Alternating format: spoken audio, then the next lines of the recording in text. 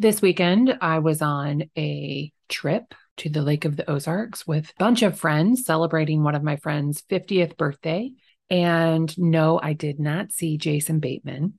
And no, I didn't even see anything from the Netflix show, The Ozarks, just so you know. In the first season, the Blue Cat Lodge, that's not even in the Ozarks. That's in Georgia. I was very disappointed to learn that fact.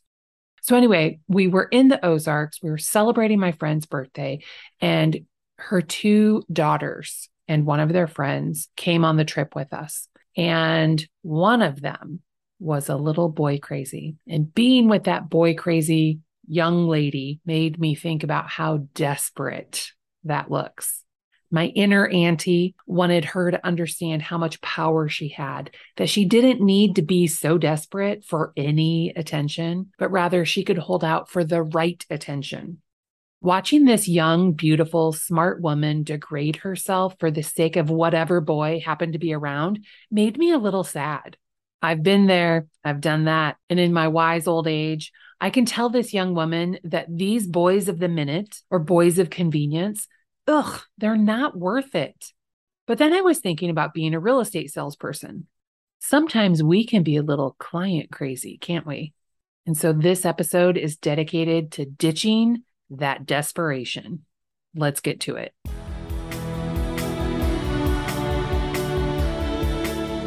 Welcome to the Savvy Agent Podcast, where we help real estate agents build a thriving business so they have financial freedom in their life without having to work 24/7. I'm your host, Heather Wright.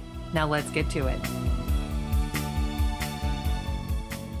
Even when I'm taking a vacation from real estate, somehow I let real estate seep into my brain. But this was an unexpected parallel with my boy crazy acquaintance. Have you ever needed a client so bad that you felt a little desperate? Maybe you showed them some homes without getting a pre-approval letter. Maybe you knew they were working with someone else, but you thought maybe they'd like you more if they saw how hard you worked. So you met with them anyway. Maybe you even promoted their house as a pocket listing without having a contract signed.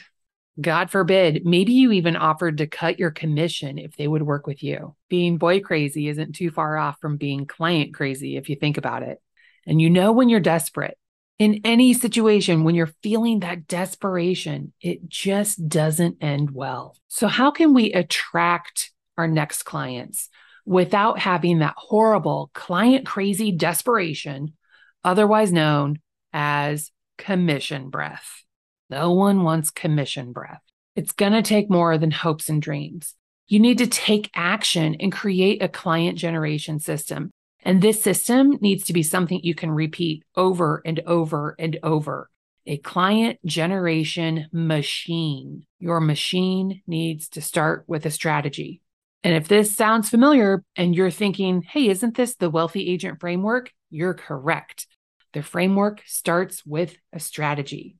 What lead pillar will you work, and how do you plan to give that chill vibe versus the desperate commission breath yuck vibe? There's really no magic pill as to what lead pillar is going to work for you. So if you go into this knowing that no matter what lead pillar you pick, it's absolutely going to work. Whatever you work is going to work. So just pick one that seems like something you can do. Don't pick something that you're forcing yourself to do it. So like you've probably heard me say it before, but I'm not going to door knock. I get hot after about 7 minutes of walking, even slow walking. I'll get really hot and I'll start sweating. I can't help it. And of course, I sweat from the head. So then I'll have sweat dripping down my face. In about 30 minutes, I'll be soaking wet. My hair will be wet. It is not a good look to make a first impression on door-to-door sales. So I know that's not going to work for me. But I know from experience that the lead pillars that do work for me, I'm going to work my database. I have a strategy for my past clients, for my sphere of influence, and then everyone else in my database. But I also evaluate the performance of my paid lead pillars pretty regularly. I'm that client no one wants because I hold the vendors accountable. Anyway, once you've picked your lead pillar and mapped out an overall strategy, you'll need to create the system, the parts of the process that need to happen. And hopefully some of that will happen on autopilot. The goal of this is to create a business you love that works for you, not create a job where you have to go in and send 1,000 emails a day because you didn't set up any automation in your systems. For my paid lead sources, they're all on a similar system where the lead comes in, and if there's a phone number, they're texted immediately to give them a heads up that we're going to call shortly. That also helps our calls go through because, like, their iPhone will say, "Oh, this might be Heather," when I call, and they get a similar email as well. And those are both automated. Like, as soon as that lead comes in, it automatically sends a text and an email. We might have a delay, like there might be a 2-minute delay on the text message so that it doesn't look completely psycho, because we don't want to look client crazy, like the boy crazy girl who is sitting on her phone waiting for anyone to text her. So we built in a little buffer of a couple of minutes to add a delay so that it feels more like a real person sending a text, typing it out, gave us time to do that. And then we start our outreach. We're going to call, send text message. We're going to send some emails. My CRM is set up to make sure that any new lead with a phone number that we haven't talked to yet goes into a smart list, and we're going to try and call them for 2 weeks. That's really only 10 calls, assuming we're doing our lead follow-up every day for 2 weeks straight. So knowing that that's probably not exactly how it's going to happen, they're probably going to get anywhere from 5 to 7 calls over that 2-week period, if I'm being realistic. And then everyone gets the same email cadence, which is a mixture of engagement emails to get them to our website or educating them on the process of buying or selling real estate in Des Moines. Once we get hold of them, then we move them into the right bucket, whether that's hot, warm, cold, not interested, has an agent, is an agent, you get the idea. Then each one of those buckets has a smart list that will remind the agent when to follow up with the leads until they become active clients and then past clients. And then we have a system for the past clients. So each bucket dictates what the follow-up system is going to be, but nothing is required from the actual agent. The agent just has to open up their CRM and everything's on autopilot. They just go down the list of smart lists. Recently, I've started sending re-engagement emails each week to the people in my database that aren't past clients. They're not sphere of influence or active clients. They're people who are in my database who maybe we've talked to them and we know their situation, but they're not actively looking at homes. They're not actively a listing. So they're people who are in process or maybe have never responded to us at all.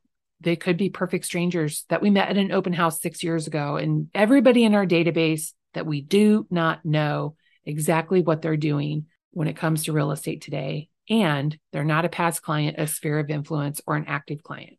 So anyway, that re-engagement email is designed to make them click and visit our website, because then they're going to show up in a re-engage smart list so we can reach out and see if they're ready to make a move. The technology is fantastic, and the system is set up to make it easier for us to work our leads and turn them into clients. It's timed to share a little bit here and a little bit there. We don't want to give it all away at once. We want to leave them interested. So we've done our strategy and our system, and the Wealthy Agent Framework is not complete without the social aspect. Creating and building a relationship so that I'm the agent they want to use when they're ready. The outreach is where we're amplifying that relationship. If they tell us they're not working with an agent, but they're not planning on moving for a few months or more, then we're going to send them information that's going to help them where they're at today or where they're at in 3 months or 6 months. If I were a client crazy commission breath agent, I would constantly hound them to go look at houses. Hey, I know you said you weren't going to buy a house for 6 more months, but do you want to go look at this one? Do you want to look at this one? Do you want to look at this one? Ugh. No one wants that agent. Instead, we try to deliver value that's about them, not about us. Throwing yourself at possible real estate clients is about as useful as being boy crazy and throwing yourself at whatever boy happens to be within 10 feet of you. It doesn't work in the long term. And honestly, it rarely works in the short term. For my young boy crazy friend, I would tell her, know your value. You're beautiful. You're smart, and you certainly do not need to throw yourself at some dumb boy. No offense to any boys, but we're talking 20-year-olds. Wait for the smart ones to notice what a great catch you are. When you attract the right person, that makes it a much better experience. And my advice for the agent that really needs a client or is feeling a little bit desperate is really similar. Know your value. You're beautiful, you're smart, and you certainly don't need to throw yourself at people who aren't worthy of being your clients. Be more strategic to attract the right clients, the people that want and need your help. Both you and your client will have a much better experience.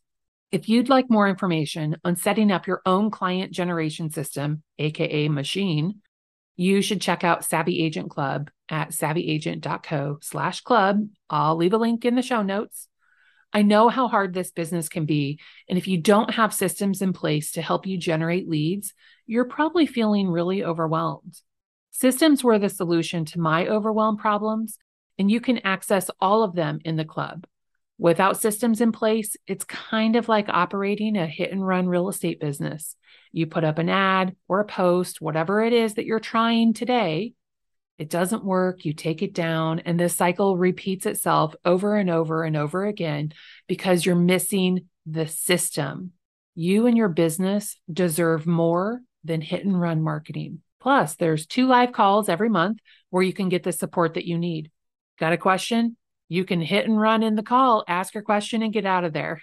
And the best part is it's only $37 a month because building a business doesn't have to break the bank. Okay, that's what I've got. I'm going to continue recuperating from a long weekend away, and I'll be back in your ear next week with a little bit more. I'll talk to you soon.